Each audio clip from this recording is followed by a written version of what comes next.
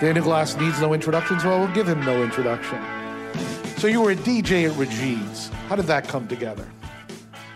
How did I get the job at Regine's? Let's start from the beginning, because some people may not even know what Regine's was. Explain Regine's. So Regine is a Holocaust survivor who creates the most important discotheque in the world in Paris. And from this incredibly hard upbringing, she creates an atmosphere where the world comes together of royalty, wealth, jet set, truly jet set, and figured everything out of what people, how they want to be wined and dined. And the more money she charged, the better they did at this discotheque in Paris. That same set moved to Gestad. They would move to, today you call them Aspen and Hamptons, but it was a different jet set in those days. So I'm in college, at Brooklyn College, and working a few jobs in a luncheonette as a short order cook, soda jerk for my uncle. But I was DJing, and I was working as a publisher also. And the woman who I worked for was a very wealthy woman. She owned Palisades Amusement Park. Wow. And her husband passed away. She also wrote the theme song, Palisades Has She the wrote Ride. that? She was a songwriter. Because that's what I think of. She wrote that song. Freddie Cannon. Yeah, and no, that was two. There's two Palisades. The commercial she wrote. Okay. There's two. She also wrote You Can Trust Your Car with the Man Who Wears the Star. The great big Texaco Star. She also wrote a standard Torch song called How Did He Look, which was recorded when I was there 130 times by the greatest singers of all time. So she records this disco record of a song that we had in our catalog, and she says, you have to bring it to Regine's, it's opening up. And I had read about it, and Liz Smith wrote about it, and a few other people. So in between college and different things, I go to the club, and nobody is speaking English. The manager was Italian, Peppo Vanini, and her sister, Evelyn, was there and said, sit down, sit down. I thought I'm just there to meet the DJ. For some reason, they're confused. They think I'm there to audition for the DJ. So I stayed. I have the 12 inches with me, ready, and they bring me downstairs, and the club is unbelievable. It's opening in 2 days, the club. And they give me meal voucher tickets for Schrafft's because I'm not going to be able to eat with the rest of the help. I'm not eligible yet. I haven't earned it yet to sit at the table. I have no idea what's going on, and I keep going with it. Long story short, I become the opening night DJ with Jonathan. You were the opening night DJ? Opening night DJ with Jonathan Garavaglia, because he spoke no English, and I did the American music, he did the rest of the world music, which really opened up my ears and eyes to international music, which is why I think Glass Note is such an international label, because of really what happened at Regine's. It was at 59th and Park. I never strayed from there, by the way. My entire career has been in 3 blocks of that time, whether it was Chrysalis, SBK, Glass Note. I think my entire career has been between 61st and 59th Street Park in Madison and Lexington. A&M was there. But going back to Regine's, it was a magical time. Each night, Grace Kelly would come. Next night, Elizabeth Taylor would come. And I became a source of information for the what in those days, the page 6 of today. I legitimately became the source of who was there, and I learned so much about music. And then Did you get paid for being a source? I got paid a lot of money to be a DJ, and I'm still in college. I got paid money. One of the great scenes at Regine's was she saw somebody giving me a tip. They gave me $10 to play a song, and I said, I'll get to it. She took the money, she threw it. You never, ever play anything for less than $100. This is the late 70s. Right. Then I made a cassette for $50 for somebody. She took the cassette and she threw the cassette. She said $150 for a cassette. I was playing the music anyway. All it was taping is what I was playing. So I learned a lot about how people wanted to be treated. And then how they want bottle service started there. The whole concept of bottle service, owning a bottle. Then some of the bottles were watered down, but that's another good story. But that's so many lessons in that, getting that job. And she was thrilled, my boss. And it said something about showing up. So I stayed there for about a year and a half, maybe more, and that led to another DJ job. But Regine's was the place. It was the suit and tie place, answer to Studio 54. And very hard to get in, very, very expensive. So we went to a restaurant last fall, one of the exclusive lunch places, and we got the best table in the joint because you said the maitre d' you knew, or the owner you knew from Regine's. Mm-hmm. So the owner was a busboy. Really? Yeah. And now he owns the coolest bistro in New York. So we go back to those days. Yeah. And the bistro's name for the audience? Le Bilboquet. Right. Where I'm there 3-4 days a week. And Philippe created, you probably read about it because Michael Cohen is there 3 days a week. And if he's not there, the other lawyer, Stormy Daniels, Michael, whatever his name, with A.V. Avenatti, he's there. So this is what's going on around our block every single day. The two, Avenatti and Cohen, they go to 3 restaurants. They go to Fred's, they go to Bilboquet, and they go to La Goulou, and they have coffee at San Ambrose, torturing each other every day. Okay, so you grew up in Brooklyn. Is there music in the house in Brooklyn? There's a lot of theater, there's a lot of film, there's a lot of soundtracks. There's Soundtracks, you mean like the original Broadway cast albums? Yeah, my parents took us to Broadway. We went to the city many times a year to see, West Side Story or King and I, My Fair Lady. But the West Side Story was the first musical I ever saw and changed my life. The violence, the Hell's Kitchen, the soundtrack. I'd never heard a song as beautiful as Somewhere, and I was a young boy. And then we saw the other ones, and they really were great. And we went to the House of Chan afterwards for Chinese food on Sunday. But it was extraordinary to go to the city. And that was going to the city. The only time we went to the city was for theater. And how about when you were a teenager? Would you go into the city, as we used to say in the 60s, to hack around? I was 16. I got into college very early. I skipped a couple of times. And I got into college rather early. So at 16, I think I'm already a freshman or sophomore.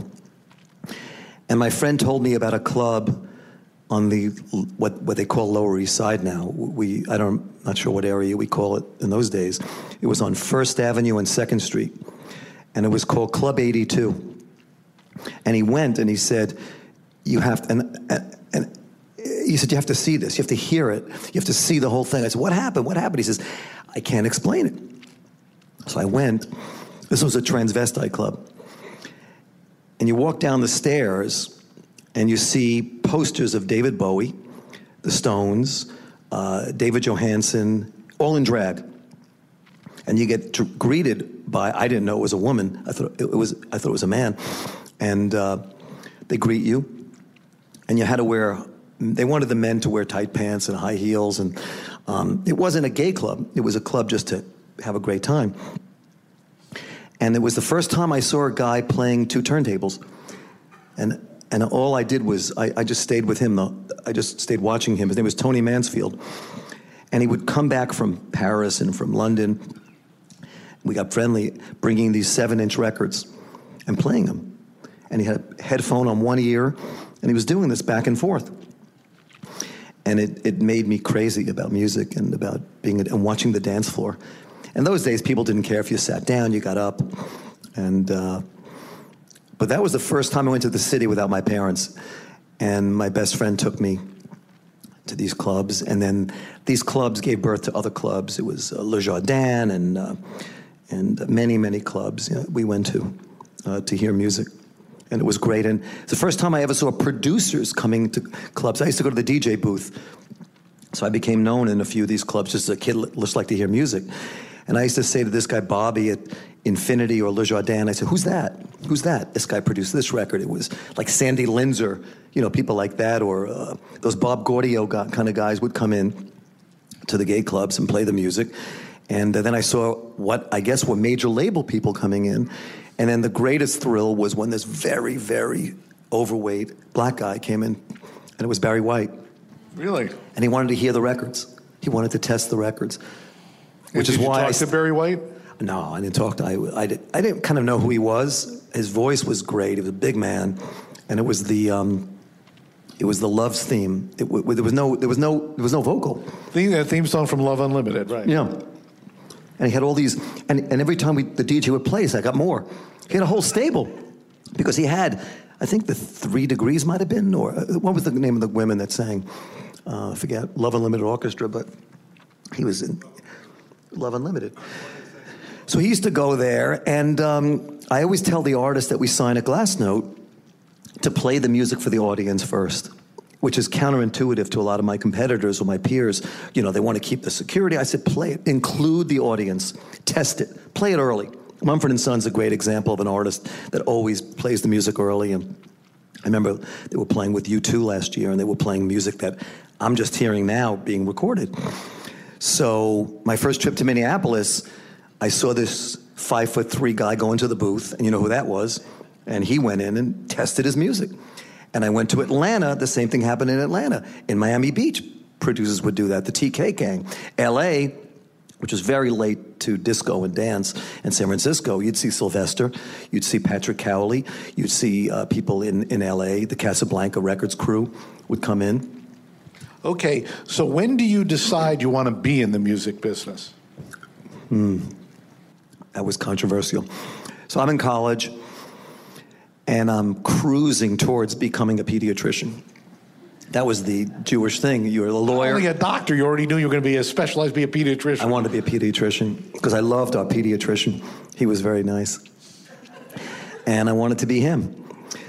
So the DJing thing got to me, and working at the college radio station, similar to Rob. He did it earlier than he did it in high school. And I got hooked. The easiest conversation was with my parents, who were very supportive. They said, do whatever you want. The only problem with my parents was, to this day, my mother still thinks I'm a DJ. And she always say, are you going out tonight? Are you working tonight? She still asks me that, are you working tonight? But that was the easy one. The hard one was going into the dean or student advisor. I forgot what the name of the people at Brooklyn College were, to explain in my junior year that I want to change.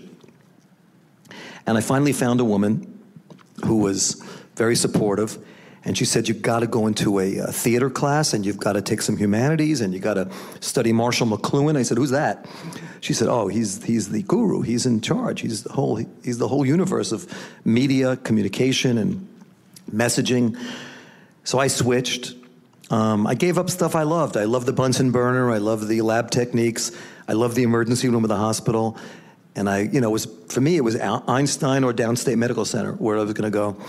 And, but it was easy once I got into that groove of doing it. Then I went to college. I checked in. I just went to class, but I was not there. I physically checked out, or mentally checked out, I should say, in my second half of junior year. But I wanted to finish. I had to finish. That I owed my parents. And I wound up... Well, one of the things you said to me in 1990, which I repeat all the time, you had the first SBK Records convention in the desert, and you see 3 things you need to work at SBK Records. And I'm not going to say them in the order you said. You said you have to really want to work at SBK Records. You have to work retail, because that's where the transaction actually happens, where people pay their money. And you say you have to graduate from college. And I cornered you later in the hotel, and I said, and college had been the first thing you mentioned. I say, I went to college, okay, and I graduated, but, this is business where people didn't go to college. And I say, why do you have to go to college? You say, well, you don't learn anything in college, but it proves that you can complete something. Yes. Yeah, it's, it really bothers me how many people do not finish a book, a movie, a newspaper, do not wait till the closing credits. We're in the music industry, and I'm always asking people. I called this guy from Downtown Music recently, his name was Justin Kalifowitz, to tell him how great he did in the movie, because I saw he licensed all these songs. I think he was surprised that I stayed till the credits. I think it's a really bad trait, an attribute of our business, that people do not finish the job. It takes a long, long time to finish, and it's not easy, the end. I've run many, many marathons, and that last mile, that last 0.2, they're the hardest, but they're the most euphoric. You've got to finish. And it really says something to me when people, because some people say to me, I didn't, I skipped over that. I probably wouldn't hire them. I like people that finish.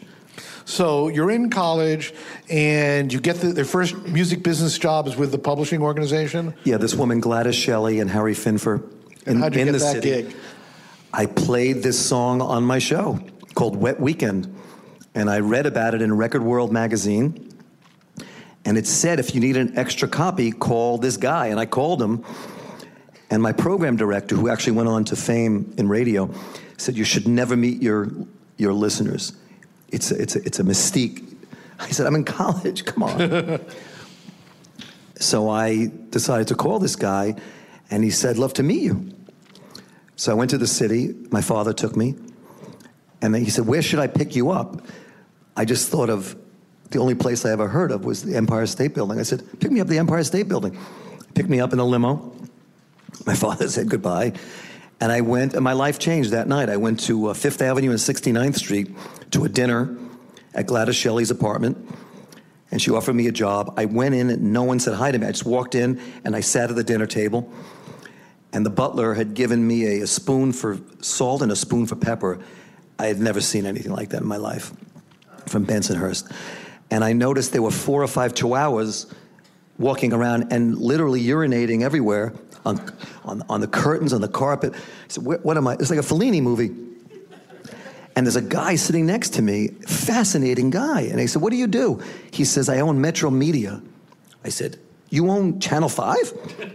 Yes, William Kluge. Right. He's at the table. And he loved Gladys. That's the kind of table. So it was this salon that she had. And I started working that night for her. And I was the go-to publisher. And all I had to do was get artists to sing our songs. And that was my first job. Okay, and then you're working as a DJ. You say you leave Regine's to go to another club.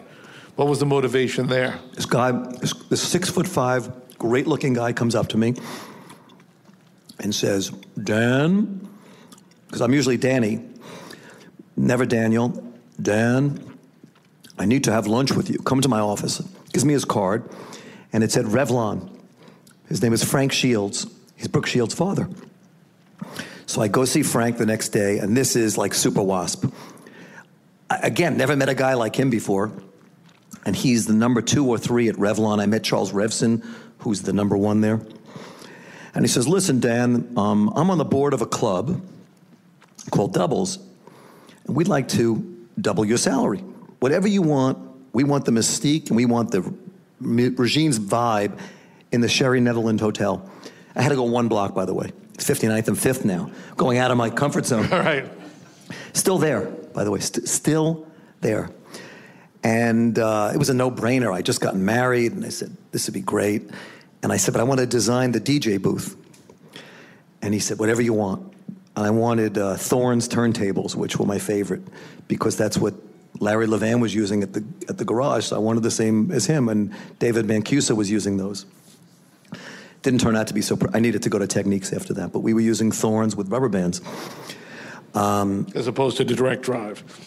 Yeah, and what's really ironic is the owner of the club's husband bought Gerard turntable from England. That's like a weird thing. I wouldn't use those because they were terrible. Right. So I worked at Doubles. And What did they say at Regine's when you walked? Well, I can't say this because it's not politically correct. What can I say politely? No, because I love the people of this country, and I don't want to make a statement about people because of a country, but their arrogance said goodbye, basically, if you know what I'm saying. Read between the lines. Okay. Not really, but we'll roll. French people would not give you the benefit of the doubt. That's why we love them so much. And they said, au revoir. A bientôt. Okay. Tout à l'heure. And I left, and I went to doubles. And I was quickly rising up in the music industry, and I had we had a baby now. We have Sean. So I need a substitute. I can't work 6 nights a week. So I find this guy named Ted Currier. Ted becomes my number 2. Ted becomes a record producer. He produces Xavier's, worked that sucker to death. Ted becomes really big. I get Ted a job at Kiss to do the master mixes. And I said, Ted, you're getting so busy. We can't handle this. I said, we can't run a business within a business. He says, yes, we can. I have a guy you need to meet. I said, who's that? He said, this guy's going to sub for me. I said, but you're already subbing for me. So this kid comes in. He's never spun records before. His name is Junior Vasquez. I said, what are you going to do? We're going to teach him. He learns how to do at doubles in a suit and tie club. He becomes, the go-to guy, obviously. So now we have the master mixes for WBLS and KISS going on at doubles. All the tapes, all the Saturday and Friday night shows are coming out of doubles. No one knows this in the world. The owners don't know it. Junior rises up to this huge mixer. Madonna discovers him while he's working at doubles. And they do Vogue and all those records. So it was a great time for us. We had a ball. And I was down to like once every 2 weeks at this point. But I had the contract. And I'm subbing it out to these guys. And we wind up having like 6 of the greatest DJs of all time coming out of this little club, doubles. You're listening to Daniel Glass on the Bob Lefsetz podcast. This podcast is brought to you by TuneIn, which brings together all the live sports, music, news, and podcasts you love. Original, live, and on-demand audio all in one place. Go to tunein.com/Lefsetz to download and listen. Now, more of my conversation with Daniel Glass, recorded live in Santa Barbara at the Music Media Summit. Okay, but you marry your wife, and your wife's father is in the business. Yeah, I worked for Sam for about 3 or 4 years. We had a lot of success. Sam. This was simultaneous to DJing? Yes, a lot of jobs. Well, why don't you tell the audience who Sam was? So Sam Weiss was an R&B pioneer, entrepreneur who owned the biggest one-stop in the world, Win Records and Video. First guy to ever, Danny Bush worked there. So One Stop was a place where retail stores would come to get all the labels, all the brands. And this was in the food business, the clothing business. It was a warehouse where you could either buy by phone, and you could do it, or telex before faxing, or visit there. And you'd go into a little booth, listen to the new selections, and then you'd buy it. But every single label. So the major labels, independent, but all the records would break out of here. And the radio stations would be calling, what's happening? This was the pulse of the street at a One Stop. Everything happened at a One Stop. And in fact, some of the records would come in and so quickly unpack, they wouldn't even get unpacked, they'd go right back out to the stores. And you could sell, out of a One Stop, 25 to 50,000 copies of a record. But you saw it all. Our little record company was based there. And we had a lot of big dance and R&B hits, and we were very tied into radio. And I worked for my father-in-law. Before I went to Chrysalis, I worked there for about 3-4 years. So how did you get the job at Chrysalis? Well, we did a very good job. Columbia Records hired us secretly to work their records. Bill Graham everybody know who Bill Graham is? The famous promoter and venue, Fillmore East, Fillmore West. So Bill Graham had a band called Santana. And Santana had a song called One Chain Don't Make No Prison. And it was a dance record. And all these dance records were coming out. Rod Stewart had one. Everyone was coming with a disco or a dance record.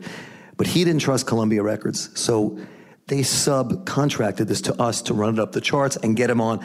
People just wanted us to get records on one radio station. It was WBLS, which really ran America at the time. A DJ named Frankie Crocker, who was... he was the Howard Stern of music. He's the biggest DJ in the world. Legendarily, he took money, though.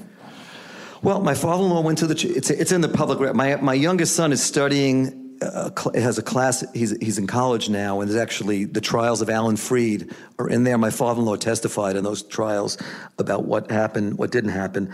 Al Sharpton was the guy, by the way, supposedly the bag man for James Brown and for all that transactional money. I didn't know that. Yes. If you look at Al Sharpton, I can't talk about Frankie Crocker's past of what he did or didn't do because I never saw it. That's all alleged or hearsay, but Frankie was great to us. But the point was we were so tied into WBLS and subsequently WKTU and subsequently what WXLO had become that the major labels came to us for help. So we were doing that on the side. And then Barbra Streisand had this song called The Main Event, and she had No More Tears, Enough Is Enough. We did that. So the president of Columbia, a guy named Jack Crago, left to become the head of Chrysalis, and I was his first phone call. What was strained was he was my father-in-law's best friend. So I told my father-in-law I'm leaving. It didn't go very well, but I also thought it'd be great for the marriage because we would just talk music and business 24 hours, 7 days a week. So it was actually great for the family. It was great for the marriage. And then I started at Chrysalis. And all he wanted me to do was mix and edit records. That was my job. Go into the studio, mix, edit. And in those days, it was called New Music Marketing, NU. I was the head of new music production and marketing. And that was my job at Chrysalis. All I had to do is take the cool records from overseas, mix them, edit them, and give them to the staff. But ultimately, you became head of promotion. How did that happen? All by mistake. I brought the record we had finished very passionately, Spandau Ballet. I brought it to all my black DJ friends. Is that true? True. Yeah. I brought True to Frankie Crocker, who put it on and went #1. Then I went to Philadelphia to WDAS to see Butterball, and he put it on. And I think what got me as the guy had a promotion was my brother-in-law was graduating from Stanford. I had never been to San Francisco, Palo Alto, and I did something crazy. We're driving, we land, and my father-in-law was a tough guy. If you know anything about the Weiss brothers, Hy Weiss, Sam Weiss, and George Weiss, two of them were very tough, and their stories are in many books and, tough guys from the Bronx. So I was a little afraid of my father-in-law. So as we get in the rent-a-car, I said, would you mind if we made one stop? And he's already really upset with me that I took this job. Could we stop at KFRC? And he said, who do you know there? I said, I didn't know anybody. So we stop at this in the parking lot of KFRC, which is this big radio station, the biggest top 40 would you say, John, the biggest on the West Coast? 61 KFRC. Yeah. So I stop there, and I go out of the car, and I've got one, I guess it was a 7-inch disc of True by Spandau Ballet. And I go to the receptionist, and this guy greets me, such a nice guy. And he says, you have no appointment. I said, no. I said, but I need to get this to Sandy Louie, who is a female. She's the music director. And he says, let me see what I can do. And he comes back, he says, she won't see you, but I'm going to give it to her. And he says, I know this group. And he says, call me next week. I go to the graduation, and this guy calls me, and he says, she really likes it, but she doesn't believe in Chrysalis, which is interesting. So eventually she calls me, and she says, we're going to play it, but can you guys deliver this? So I tell my boss, I said, listen, she believes in the record, but not the company. We haven't delivered a hit, I just joined the company. The company was cold. So everybody starts playing this record. And this guy, by the way, is now the president of RCA. His name is Keith Naftali. This is the receptionist. He went on to KMEL. Wow. Yeah, that's a real story. So be nice to people on the bottom and the people on the top. Good advice. Keith was great, and I stayed friendly with him, and we're still friends. So True goes to #2 on the pop charts, and there's a very, very bad situation with Huey Lewis in the News and Chrysalis. And it's documented in Rolling Stone. The manager was a hothead. This guy, Bob Brown, basically said, is he a hothead? We want off the label. They're terrible. And they weren't that big. They were a bar band from Mill Valley at the time, and they'd done okay. But they delivered this record called Sports. And Bob Brown really said, we would like him to be in charge. And I said, I don't know anything about this stuff. I've never been to any of these radio stations. I know nothing about it. So my boss says, you better learn. So my wife got flashcards, and she did the W's and the K's and would test me every night. And I had to get the program director's name, the music director's name, the radio station location. I didn't know what a K was. I didn't know what a Q was. And I had two bosses in promotion, but they really weren't my bosses. And then I started to travel, and I went down to these places, and I learned about it. And a guy named Fred DeCipio took me under his wing, who was documented in the book Hitman, and was very nice to me and mentored me in the game of promotion. And I learned it quickly.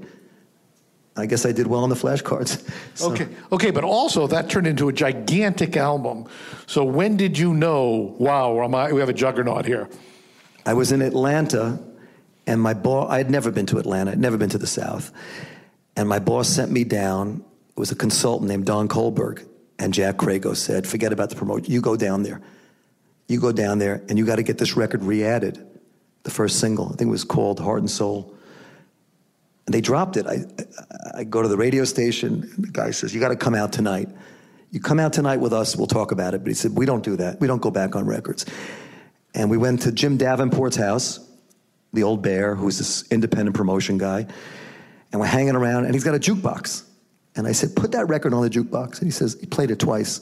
And it sounded really good. And I said, but that's the one you dropped. So they tortured me for about 3 weeks. Then they re-add the record. And you needed the South. Atlanta was the key to the whole country. You get Atlanta, you get Augusta. You get Charlotte, you get Savannah, you get everywhere came in. Tampa was really important in those days. And you got them, and they would spread to Texas. But you had to have the South. But John Young and Jeff McCartney were running the South. One was 94Q, one was Z93. We got Z93. And once he went back on the record goes to number one. Every single went number one after that. And I thought that's the way it works. So every record went number one. Now, you ultimately had a string of hits, and then Charles Koppelman calls and says, come with me to my new company. Well, Chrysalis sold, unfortunately. And the one company they said they would never sell to was EMI. That the owners had a divorce, and they sold to EMI. I'm unemployed for about 6 hours. And the phone's ringing, and it was Stephen Swid, Charles Koppelman, and Martin Bandier. We'd like to meet you. And they said, we're starting a company. EMI is funding us. And we don't really have anybody who knows anything about the record business. They were publishers, and they had just scored. So I took the job because I said, this is the best blank canvas I've ever seen. That's why I took the job. I think it's that old thing that to find out just how good you are, it was a completely blank canvas, well-funded. So I took that job, coming off this incredible, we just finished Sinead O'Connor, World Party, and the Waterboys. So, and we went into, the problem with the music of SBK, though, the beginning music was very, very pop, very pop. And that was one of the greatest 3-year runs of all time. I don't think there would be an Interscope or a Giant or anything if we didn't have that run, because it proved that you could take it from scratch and build a huge company. Well, the first hit was Technotronic. First big hit was Pump Up the Jam. And then Vanilla Ice. No. Was it Walking on Sunshine? No, Wilson Phillips was second. No. We had Katrina and the Waves. We didn't have the big hit, but we had Technotronic into Wilson Phillips. Technotronic was probably the first mass licensed record. And I became friendly with the guy that licensed it, a guy named Ron Perlman, who owned Revlon, by the way, afterwards. It's a funny story. One of my rewards for doing so well at SBK was they wanted to get me some custom suits. And I went to this guy, Fioravanti, for a suit. He was there. And I told him what I did for a living, and he heard the song Move This, and he made it a Revlon commercial. So, but if you go to any sports, or the sports places started playing Pump Up the Jam as one of the anthems of basketball and baseball, football. And then Wilson Phillips was the second one. Then Vanilla Ice was a monster hit. John Cicada, Blur, Jesus Jones. Then we did the Creation Records deal where we had Adorable, Slow Dive, Oasis.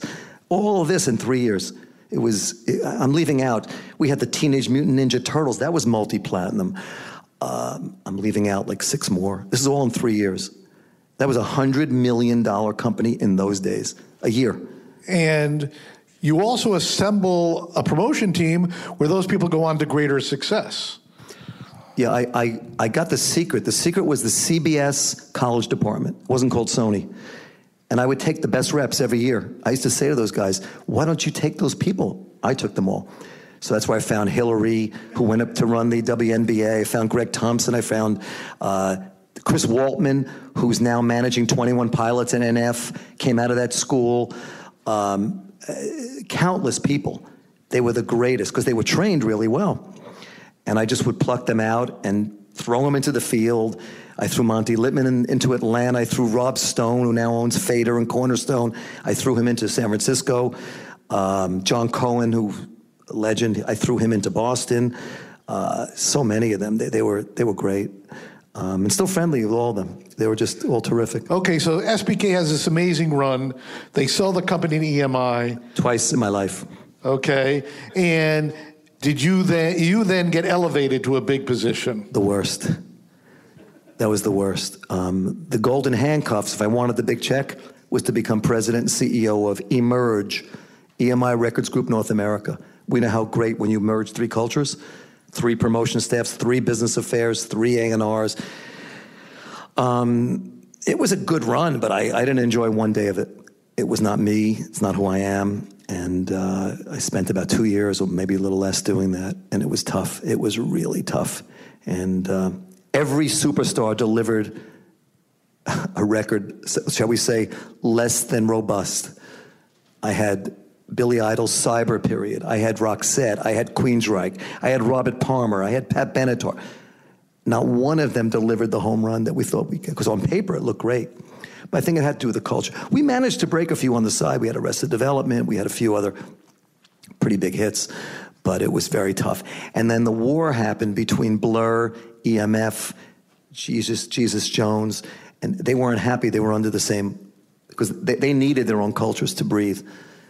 So then that ends, and suddenly I can't remember. Did you go independent before you worked with Doug, or you went? No.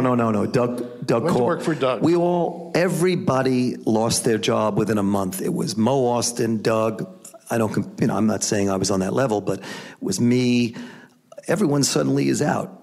Clive Davis eventually, he was out. So Doug called me and said, Edgar.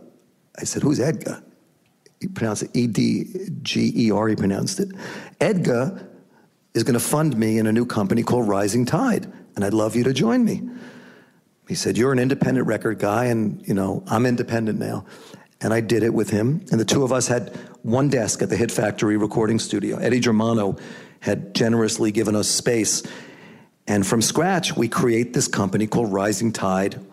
We get hot. I hired Monty Littman, I hired Steve Leeds, I hired Kedar Massenberg, who had given me D'Angelo when I was at EMI, and I thought he was terrific. And he then brought in India, Irie, and Erykah Badu. So we're off and running, and then Doug calls me up. I was in the studio in Muscle Shoals, and he says, come home. You're the new president and CEO of Universal. I said, what's Universal? He said, that's the new record company, and you have to find a logo, and I'm going to be the chairman. I said, what happened to Al Teller? He said, oh, he's gone. They're all gone, but we're going to do this, and everybody's excited.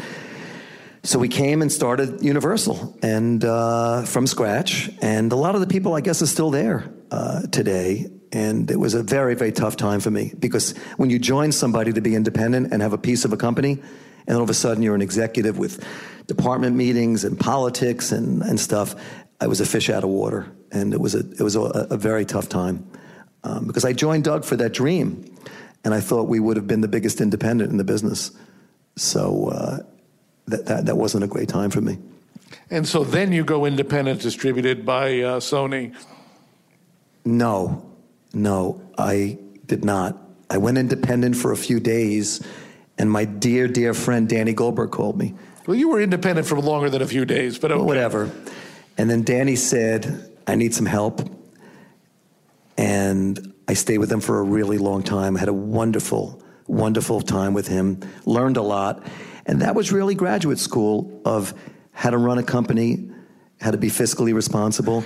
And I don't think I could have done it if I didn't spend those years with Danny. So you learned more from Danny than you did? Not from Danny, and Danny's still a dear, dear friend. And he taught me a lot because we had what you did today with Rob Glazer, we did every single day. Every day we did an hour worth of worldwide politics and current events, and I looked forward to it. And we met, Al Franken would come in, Hillary Clinton would come in, Chuck Schumer, this young senator would come in. It was great. And we discussed the world of liberal left-wing politics.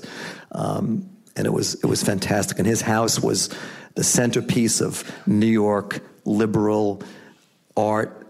And you'd meet Ornette Coleman and Patti Smith. It was the coolest place to go with it when he had a party. Because it wasn't only people from music, it was people from art. It was like being in the Chelsea, except it was at his house. So that was finishing school. I guess the lesson for anybody listening is... That's Artemis Records for those. Artemis Records. Taking notes. But I met these people there that I never would have met. I met Ricky Lee Jones and Warren Zevon and got friendly with Jackson Browne, and then Dylan would make records for us, and Springsteen and Keith Richards played on Peter Wolf's records, and it was just meeting the best of the best of the best.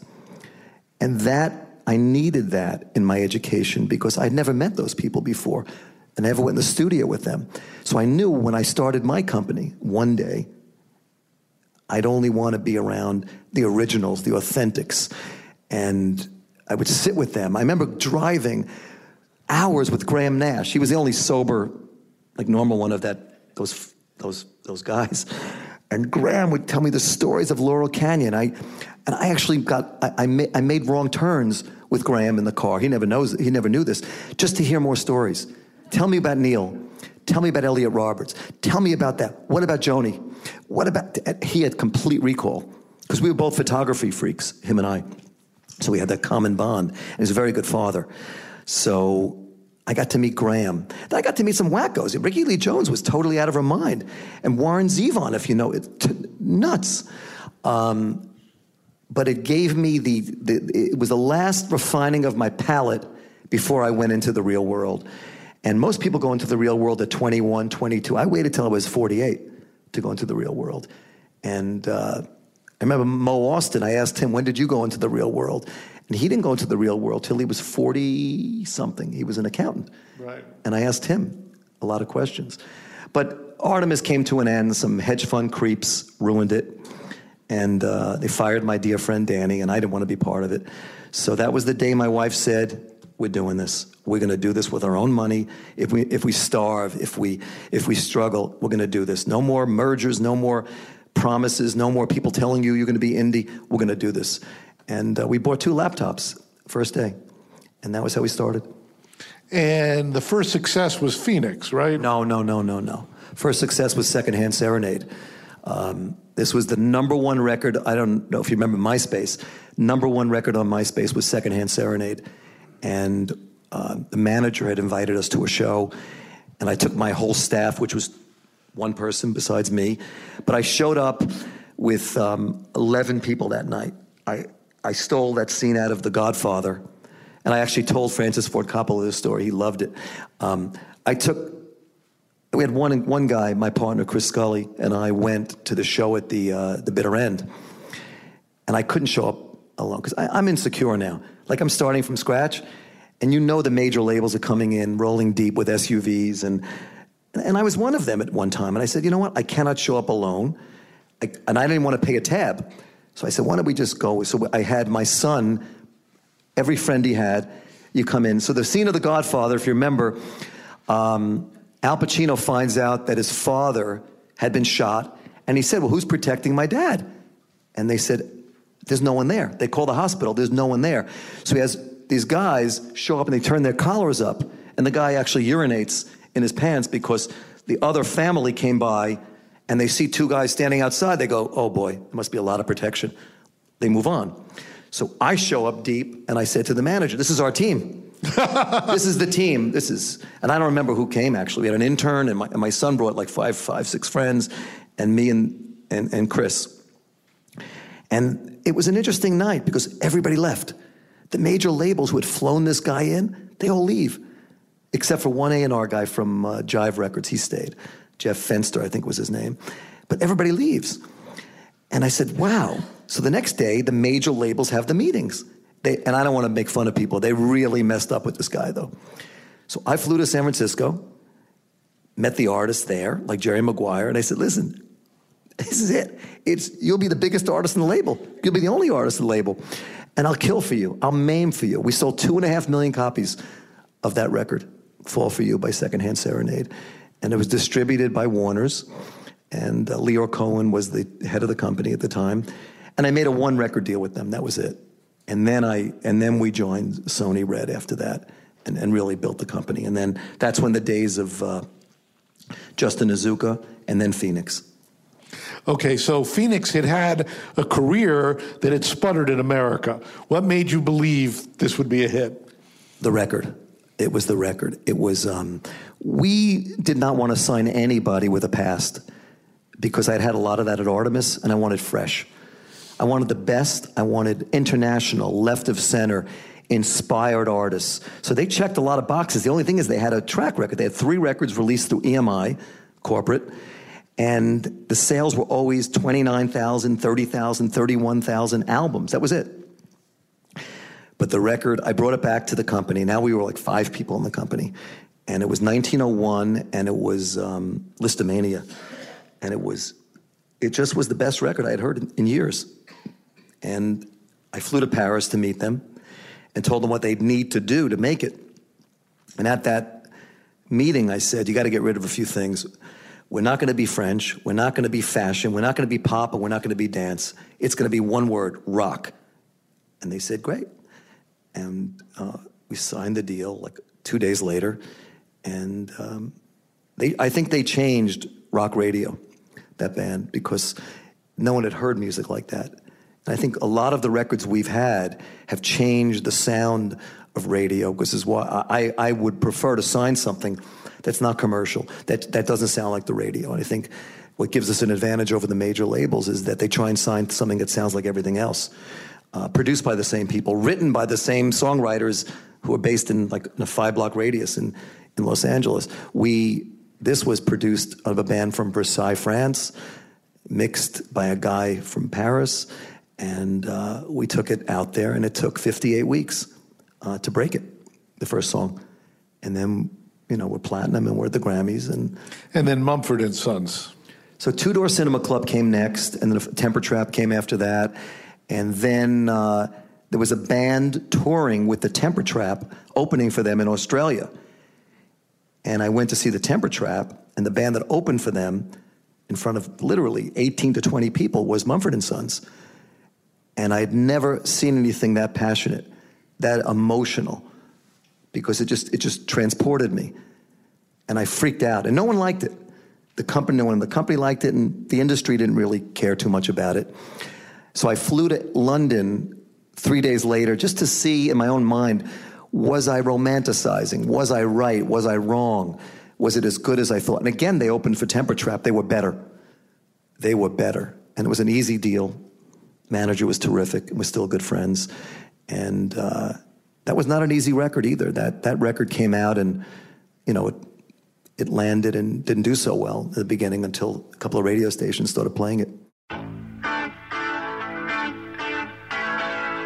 More of my conversation with executive Daniel Glass in a moment. If you like the podcast, please go to leftsets.com and sign up for the newsletter. Comes out once, twice, sometimes even 3 times a day to keep up on my story and the world at large. Now, let's continue our conversation with Daniel Glass of Glassnote Records. Okay, so let's jump to today. And today's marketplace has certainly changed from what it was in the 90s and even 10 years ago. So how do you sign a band today? Do you get in bidding wars with other labels? Do you find things that other labels don't want? Do you get in early? What ultimately happens? We get in early. We've been in one bidding war in the history of the company, and I regret it. We actually made money on the deal, but I regret it because it lost the essence of why you come. It goes back to what you said, why would you want to be on this label? And when we started to audition for this artist, it lost the essence and the taste for me. And I still resent that battle.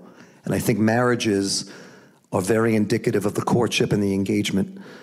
And I still think there's a chronic issue in that engagement, which subsequently affected the band's career after we had the big monster hit. We have to be early. We have to be very early, and we have to get on it.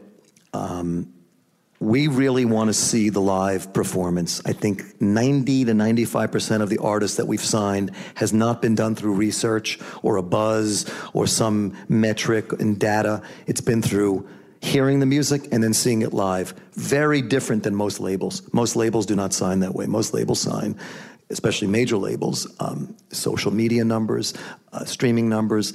That's not how we do it. So our current artist that's rising up now, Jade Bird, the manager came in and played her, and I felt the same way about her that I felt about Mumford & Sons. This is an artist for the ages. How is she doing this at 19 years old? Where is she getting this understanding of folk and blues and rock and country? And I met her, and I met perhaps the most ambitious person I had met in years. So she started checking off these boxes in my head, and I knew this was going to be, that she was going to be one of the biggest artists in the world. And it may take 5 years, it may take 7 years, I don't really care. But we were early, and I don't know if anybody else wanted her. And it doesn't matter to me if anybody else wanted her. It really doesn't. I think those are foolish conversations. Should have, would have, could have. Every time we have a success, I meet someone in a hallway of a conference who says to me, I could have done that, or I knew about that. My boss just wouldn't let me. I just walk away. Like, I said, well, why didn't you do it if you knew about it? So you have to be early. I think the live performance and the songs are the key to us. Lawyers don't play a big part in it anymore for me. You know, if it used to be in the 80s, early 90s, the lawyer would have a lot to do with it. You know, they get you on the phone and tell you, they'd wind you up, but not anymore. It really comes from different sources. We tend to lean towards international music at our company. I think if we have a prejudice, we kind of like things that are outside of America. And those work really well. But we do well with left-of-center music. Okay, but let's stop there. If we look at the Spotify Top 50, it's almost completely urban, and most of the pop records of the last year have failed. Katy Perry, Taylor Swift, etc. And in addition, radio is pretty much all urban. And the other labels are not signing anything other than Me Too acts. How are you having success with records that don't sound like everybody else's? About 2 years ago, we doubled down on spending more money on making records, making better records, and almost went on a freeze of releasing records. So, like Churches is a good example of a band that competes and makes a lot of money. They make money through licensing, sync, sales, streaming. Their concert revenue is fantastic. So that's a band that's keeping up with the times and doing very, very well. I think Jade ultimately goes to the top of it. When we had our success with Childish Gambino, he wasn't hip-hop, he wasn't rap, it was just great soul music. And we knew we had something. We stayed with it for 70-something weeks. So we can do that, and I think that's how we compete. And you look at our streaming, we did 4.7 million streams last week of Redbone, 6.7 million on the album last week. And when he goes on SNL this week, it's going to go crazy again. So 2 things, good catalog and sign great music and stay with it. Now, are you spending on marketing or are you spending on the actual records? You said you doubled down on spending. A&R, most important. You know, when you see Dave Cobb is producing 3 different projects for us right now. He might be the hottest producer in the world. Greg Kurstin did 8 songs on Churches. Nile Godrich is about to do something for us. Paul Epworth is working on a record for us. The mixing of the records. Simone Felice, who just had the Lumineers success, is working on Jade. You've got to hire the best people. You have to have the best of the best of the best. Red One, we have a hit with him right now with Mansion Air. We're connected because of, Troy Carter has so much success with Red One and Gaga. Every day, it's all I dwell on is the A&R, the A&R, the A&R. Everything else is easy after that. You've got to make better records, and you've got to have the best songs. You've also told me with certain acts on your label, you told them, if you don't deliver a hit, either stay in the studio, and if you want off the label, that's fine. Yeah, that's really it. I mean, that's a kind of a brutal summary, but we're in that bag with like 3 or 4 people right now, and 3 of the 4 are loving it. They're loving the quote-unquote tough love. One of them can't handle it, and one of them's going to go. So that's okay. He'll be better off somewhere else. But you've got to raise the standards because it's just too tough. It's just really, really too tough. I had a battle with James Hersey 2 years ago. I was in Berlin with him, and he handed his record in, and it was good. And then we had this whole fight about the record, and finally he agreed, okay, I'll show you. And he came up with a song called Miss You, and Will Hicks produced it, and Steve Fitzmaurice mixed it. That's guy produced Ed Sheeran's first record. The other guy did the Stay With Me for Sam Smith. And Spotify alone, we're at 95 million streams on one song, that song. So we got to beat that song now. But that was torture. He's going to beat it now. He's working on something with terrific producers now. But that was a very unpleasant experience. And the only reason I do it is because of my 3 children. Because I notice when and I've said this many times, is the indulgences as a father and a mother are not always the best thing. You got to be able to tell the kids, lights out, no dinner tonight, or take away the phone from them, or whatever you had to do as a parent. And I think artists need that. I don't think we give them enough direction and enough expertise and to say to them, because ultimately we all fail. If the records come in and we do it because they need it out by Coachella, I need it out by Glastonbury, or my manager, nobody wins. Okay, so let's say you get the James Hersey record. Tell us how you approach the marketing and promotion of that record. Or a record, doesn't have to be that specific record. So James will be handing his record in hopefully in the next couple of weeks, and it'll come out this summer, and we'll probably start in Austria, Germany, and the Nordics. I think Spotify will be very key to his record. I mean, they were really key. From Denmark and Stockholm were the people that really got behind him. So we're going to start there. I probably will get on a plane with our head of international and go to see people in Stockholm and Berlin and start it there. I think the UK would be next, and hopefully the fuse will be lit. Sirius XM was very helpful on the last record, and I think that's key. He's got an idea for a video. We'll probably want to work with, I think the video wars are going to start up again between Facebook and YouTube and Spotify and Apple, and we'll take advantage of that. And I think we'll go to each one of them and say, if you love this, would you like to fund or create a piece of content? And as an indie, it's nice when they do that.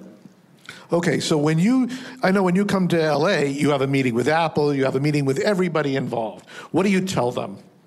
Well, I play the music. I think the main thing is to play the music. We're a company that likes to bring the artist in. When you have a label that has people as magnetic, as charismatic, as inspirational as Marcus Mumford and his guys, and guys from Phoenix, Aurora, Jade, you're better off bringing the artist with you. Let them tell the story of how the record was made. No one better than Lauren Mayberry of Churches to tell her story or even play a few songs. So I prefer that meeting rather than some record company, reading off a piece of paper, this is going to be a smash. So it's better to tell how the record was made, but we'll see everybody. We'll see everybody at iHeart and Cumulus and Entercom and Apple and Pandora. We go see everybody, Spotify. Well, tell us about the playlist wars. How do they affect you? Or how do you enter that system? Relationships. Somebody asked me, I forgot the restaurant we went to the other day. Oh, I know where I was. I was with my wife somewhere, And we wanted to get a table at a restaurant, and afterwards there's a movie screening. So we got the table we wanted, and the movie theater, the policy is no reserve seats. And we get into the theater, and the waiter said, would you like your dessert in the theater? I said, that'd be great. You could do that? He says, absolutely. So we get to the theater, and almost embarrassingly, there's 3 seats, reserved center. And I called someone in my company who told me it's all about the algorithm. I said, was that about the algorithm, or was that about being nice and going back and being, it was about a relationship that I had with somebody who said something to somebody. So we got those reserved seats. And I think it's the same thing with this farce, that it's all about the algorithm and it's all about the data. I think it's about people. It's about people. Somebody behind the technology. My youngest son worked at Spotify for 2 summers. One summer he coded, and once he worked on an artist development relations thing. There were people doing the engineering, people with a heartbeat and a pulse and a soul. The same people run the playlists, the same people that WBLS and WABC and KFRC. Algorithms do kick in. You can't keep a stiff up. And I actually like that the playing field gets level for independence when you get in there. But getting in there is no different than it was in the 60s, in the 70s, and 5 years ago. So you have to have incredible relationships and know how dominoes work in life. And so let's say you go to Spotify, they agree to go on a record, and it doesn't react. To me, you have to have patience. If you overshoot and try and get big placement New Music Friday, get on the top 50 of this Rap Caviar, whatever it is, the biggest of the big lists, you're setting yourself up for probable failure. I prefer to build slowly. I would prefer to get a folk list, an urban list, an R&B list, a soul list, a chill list. It's like one of my favorite stations right now is this chill channel on Sirius. That's where records start. It's one of the hottest stations. So that leads to Alt Nation. That leads to the Kid Kelly station, the Sirius Hits 1 or Venus. I prefer building. I think you last longer. So we go in with a knowledge of many, many editors in LA, in New York, in London, different people. It's the same thing with Beats One. The Beats One is a great radio station, a great resource. If you only want the world record, which is what most UK executives do. They want one play on any Mac, and they want one play on Beats One. They forget about week 2 through week 19. So I'd prefer to build equally with many of the digital players and spread it out with them and build sensibly. Okay, so how important is Sirius? Very, very, very, very important. It's so well run. They are so good at what they do. You see them at festivals. They get the prominent position. When you know how important Sirius is? When your artist starts selling 300 tickets and then 600 tickets. And you could speak to every club owner and promoter. It's coming from them. Country, dance, every genre of music. They're great at it. It's vital. It's really, really well. And what is the future of terrestrial radio? I think it's in pretty good hands because I think we have at least a generation and a half of people that still push a button in a car. It's still a reflex of a DJ and a button in a car. I think the car is the battle for Sirius and the car and for Pandora and for Spotify and for the VR of the Echo. But for now, it's still about radio. And when you have people like Bob Pittman running radio and making it extremely accessible and friendly, I think you're in really, really good shape at radio for now. I know you and I disagree on this. I think radio in tandem with streaming. Radio just has to play more new music. They're playing it too late. The lag time has got to stop. Lag time I've judged is about 28 weeks with records. That doesn't make any sense. You've got to get it down to 5 or 6. If they can do that and spot records earlier, because young people will abandon them. The 2 to 9-year-olds that are growing up now will never listen to radio if they can't get new music and discover music there. So it's like the 16 to 17-year-old kids in Parkland High School. They're going to vote in a few months. And they're going to vote with their heart and mind and conscience. They're going to take over this country. They're going to do something very similar to the 60s. So I think this generation coming up, the 2-year-olds know how to use Alexa. And they're going to want to hear their music now. They're not going to want to hear commercials. So radio's got to start thinking about this new generation. If they don't, they're going to alienate people and no one's going to listen to the radio. But for now, I think when you have real radio people running it, and I think iHeart's a good example. I just came back from Australia, and you know how important Triple J is to that market. I think radio's still fine. And it's every manager I meet with, they want to be on the radio. They want to be on the radio. And I think when you speak to a concert venue owner and you speak to a festival person, they talk about radio. And they want to see the amount of streams, but they want to hear about radio. I actually think Spotify is excited when radio is in tandem with them somehow. It's rare that they're in tandem, but we've talked about Spotify. As a record company, how important are Amazon and Apple? Very. Amazon is a secret giant. They've been great partners with us, with Mumford & Sons, with Jade. They do exclusive music. It's a very underrated ecosystem right now. And every time they open up the voice recognition in a country, it explodes. I predict Australia is going to explode. And the fact that Spotify and Pandora and iHeart and Sirius are going through their system, and you now have our house, thanks to Sonos, we have Sonos in the office and we have Sonos One in our houses. And to us, it's the best of everything. To go on demand and hear our music.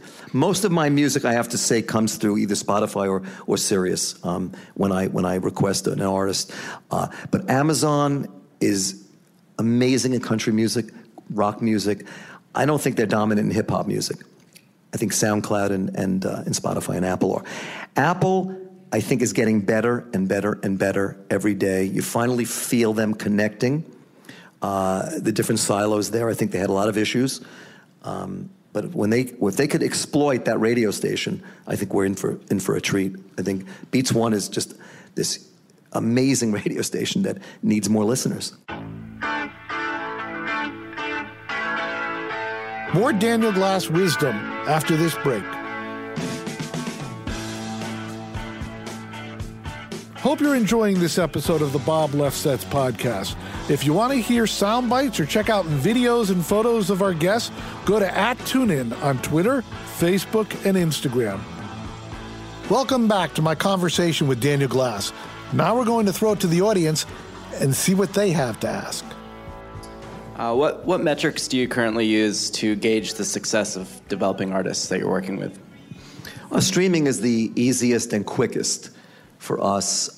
We look at a lot of live stuff, though. We have a touring department, and we really feel that if you build it, they come. When ticket sales start going up, we get more excited, even though it's not really the business we're in, and we don't really have a piece of most of the artists' live income. So I would say streaming numbers first, and then I think Shazam is good in a lot of ways in different markets. We like that. I think that's a very active participant. But I would say ticket numbers is really important for us. And we go to the shows and we watch and we see who's reacting. We're on this Alternative Nation tour right now with this group Mansion Air, and we're looking at that. So I think that's a key. I think, but streaming numbers. Hi, Daniel. John Boyle. Just one quick comment and then a question for you. You've probably been the foremost gentleman I've ever worked with in this business. From when we had you at EDM Biz, all the way through how you've raised your family. I've become friends with your son, Sean, who's becoming a very important person in the business, and so I commend you on that. I think you're somebody that I hope to have those same, be looked at in the same way down the road. Asia, I'm now running Live Nation Japan. The Japanese repertoire is 90%, the Japanese music business is 90% Japanese repertoire. By the way, CD sales still dominate in Japan. And it's not dissimilar throughout most of Asia, including India. What is your Asian strategy? Do you see Asia as a panacea? being in the live music business, I do. But how we break down these walls and get further exposure for Western acts, I think, is our challenge. So streaming is a key. I'll answer your question in a sort of a semicircle. I started noticing our artists going to Lollapalooza and different places that Live Nation owns in South America. And I looked at streaming numbers of our artists, and the number 2 market, the number 3 markets were Brazil, were Mexico, were Chile. And I was like, whoa, now I know why they're going down there. And the Android phone is bigger than anything in those markets. So I started looking at the streaming numbers there. Then I see, and I called Daniel Ek the day he made the deal with Tencent. And I said, that's brilliant to throw in with the biggest streaming person there. So I think that the Tencent investment, the reverse or reciprocal you call it, investment there is going to create a lot of waves. I think India is going to go. I'm very encouraged about Japan only because I follow Germany very closely. That has been a physical market, that has been a domestic market, that has been a CD market, and it's changing. It's finally changing slowly to a streaming market. I believe if we could penetrate streaming in Japan, they just don't know about the music. We went through an era, I guess it peaked with Michael Jackson, where it was American pop. And then we did a terrible job as a business sending artists there. We still send artists to Japan. We send churches there. We send Phoenix just left a few days ago. And they're in Beijing, actually, at the Great Wall yesterday. So managers in working with companies like yours have to make the investment to go. That's probably number 1. And then go back again. And then go back again. You can't dilute it, too. You can't go everywhere. So I really believe that we come back to this conference in 2 years, we're going to be going, 7 months we'll see South America. We'll see India. We'll see China. And I do believe there's going to be a change in Japan. I do believe the phone and the streaming, Spotify, Apple, will be there. It could be a third service, though, because we didn't see Tencent coming. And it might be a different service because the nationalism, the xenophobia, that could take over, there could be a Deezer or something like that in that market. I'm very encouraged, though, because of what I saw in South America, Mexico, and in Germany. Just one question. We've also been talking about Chance the Rapper and certain acts debating whether they even need a label. How do you foresee that playing out? So Chance the Rapper, I get asked about all the time. And I think that's the aberration, that's the anomaly. He started out with a lot of money. Pat is a friend of my son, more than me. That's a 7-figure investment. It's nice to have that. And they did it. And he's a really important artist. He sells stadiums out. He's really, really important. I tend to think that most of these artists that are not going to have a qualified team with them, are not going to have important catalogs, are not going to have long-lasting careers.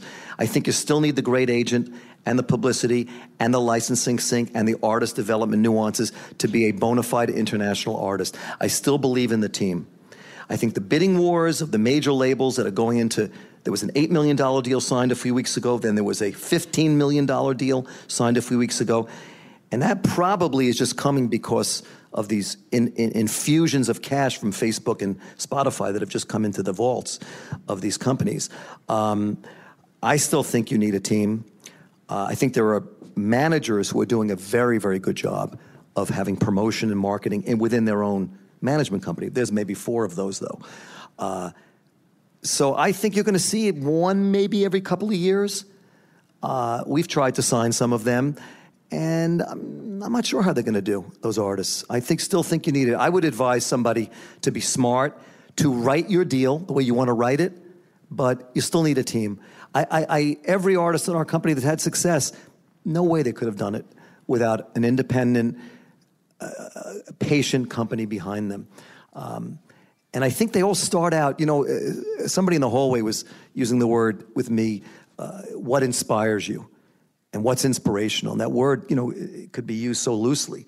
I think the inspired artists really do need a team because, there was a team behind Kanye West.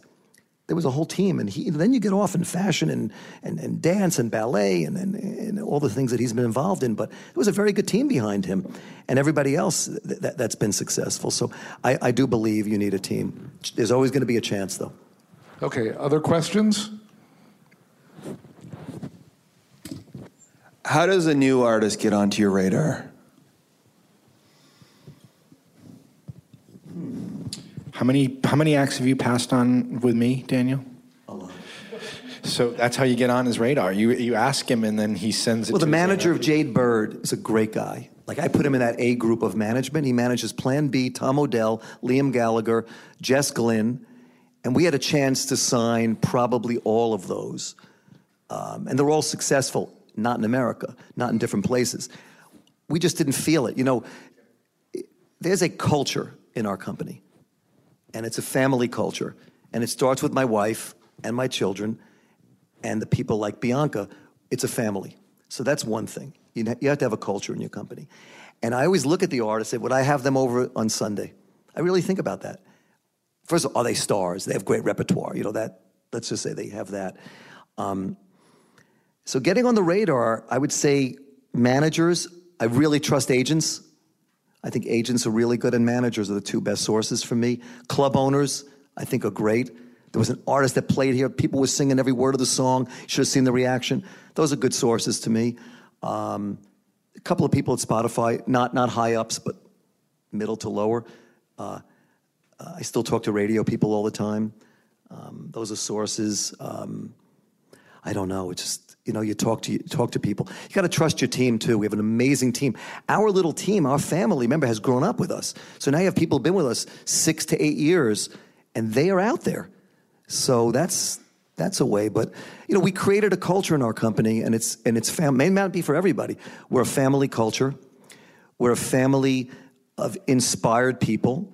I would prefer our people go to the ballet or a foreign film.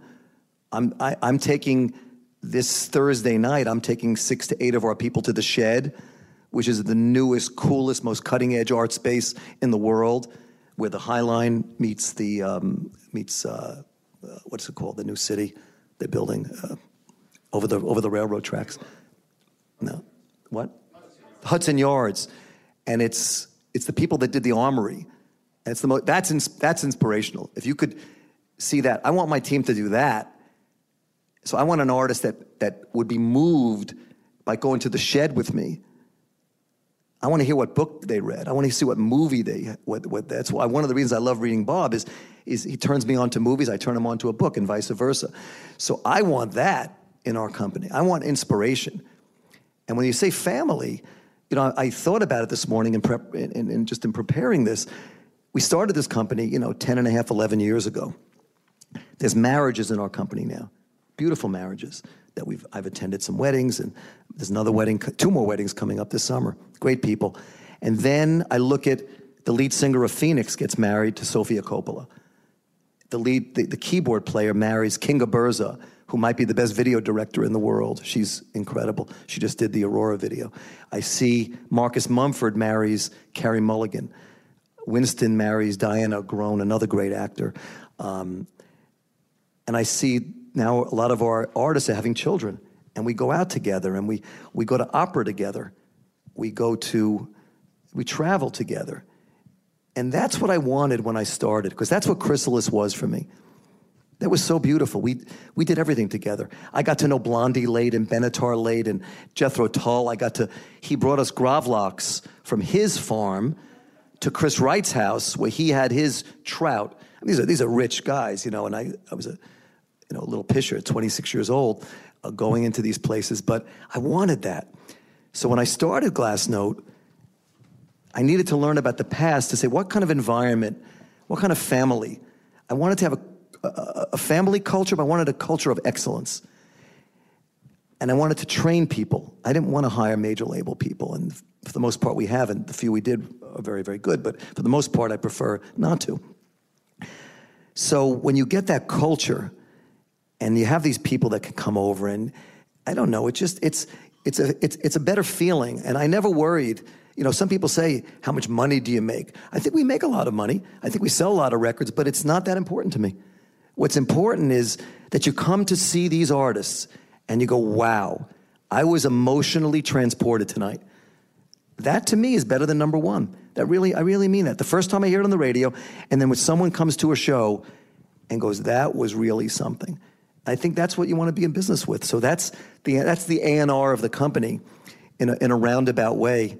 It's really about fitting into a much more inspired cultural world than it is. There's an artist we signed. I hope I'm not boring you, but I went to the Juno Awards, not this year, the year before, and it was in Ottawa. And Justin Trudeau had given a very emotional speech about the indigenous population, the First Nation Indians. And I didn't know a lot about it. I did some research. And this young man gets up on stage and sings a song called Breathless, William Prince. And I met William that night, and he made everybody cry. He sang this song, and behind him was the scroll of who died that year. And everybody's crying. And he gets a standing ovation. And thanks to my wife, I went over to him, I gave him my business card, and a month and a half later, we decided to go into business together. And Dave Cobb just produced his record. And the reason I say it is I got to hear his story of what it was like to get out of what I said to him. This is over many lunches and dinners. What went on the Indian reservation? And he's not supposed to be alive, this guy. Between opioids, diabetes, rape. He's not supposed to. If you've seen the movie Wind River, that's what it's like. You should see that movie. It's an important movie from last year with Jeremy Renner. So William overcame that. William got into medical school. And now, I think he's going to have a big hit record. But that's why we signed him, because of his voice. He is not any... Bianca asked me at lunch today, who do you think is going to play the record? I have no idea. I have no idea who's ever going to play this guy's record. It's just great. Lucien Grange wrote me a note, and he wrote, great song, great record. And he said, good luck. I don't know what he meant by that. Was that like a dig, or was that like good luck getting something this different on there's nothing like it. There's nothing like it. Nothing like his voice. But there was nothing like, the banjo. There was nothing like that. There was nothing like, Gambino. So that's the A&R of the company. And the song made me cry. And then Dave Cobb heard it, and he said, I got to produce this. So after he did Chris Stapleton and Sturgill Simpson and Jason Isbell and Brandy Carlisle and all the records he's had, he did it. And it's coming out, in a few weeks. So that's the A&R. That's the company. That's the inspiration. That's how we work the company. I don't know if that's a business thing, but I think that's what Chris Blackwell did. I think that's what Jerry Moss did. I think that's what Chris Wright did. And I think that's the people that I want to be like one day when I grow up. So that's my feeling. And on that note, let's congratulate Daniel on a great performance. A lot of information here.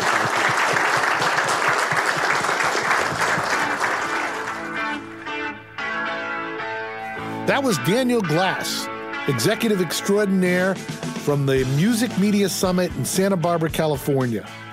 Daniel's literally done it all, other than be a musician himself. He was a DJ, worked at many labels before he started his own company, and had mega success. If you want to know where it's going, if you want to know how to live your life, listen to Daniel Glass. Thanks for listening. Don't hesitate to email me at bob@lefsets.com with feedback and suggestions. I may not always respond, but I read every email. Till next time, I'm Bob Lefsetz.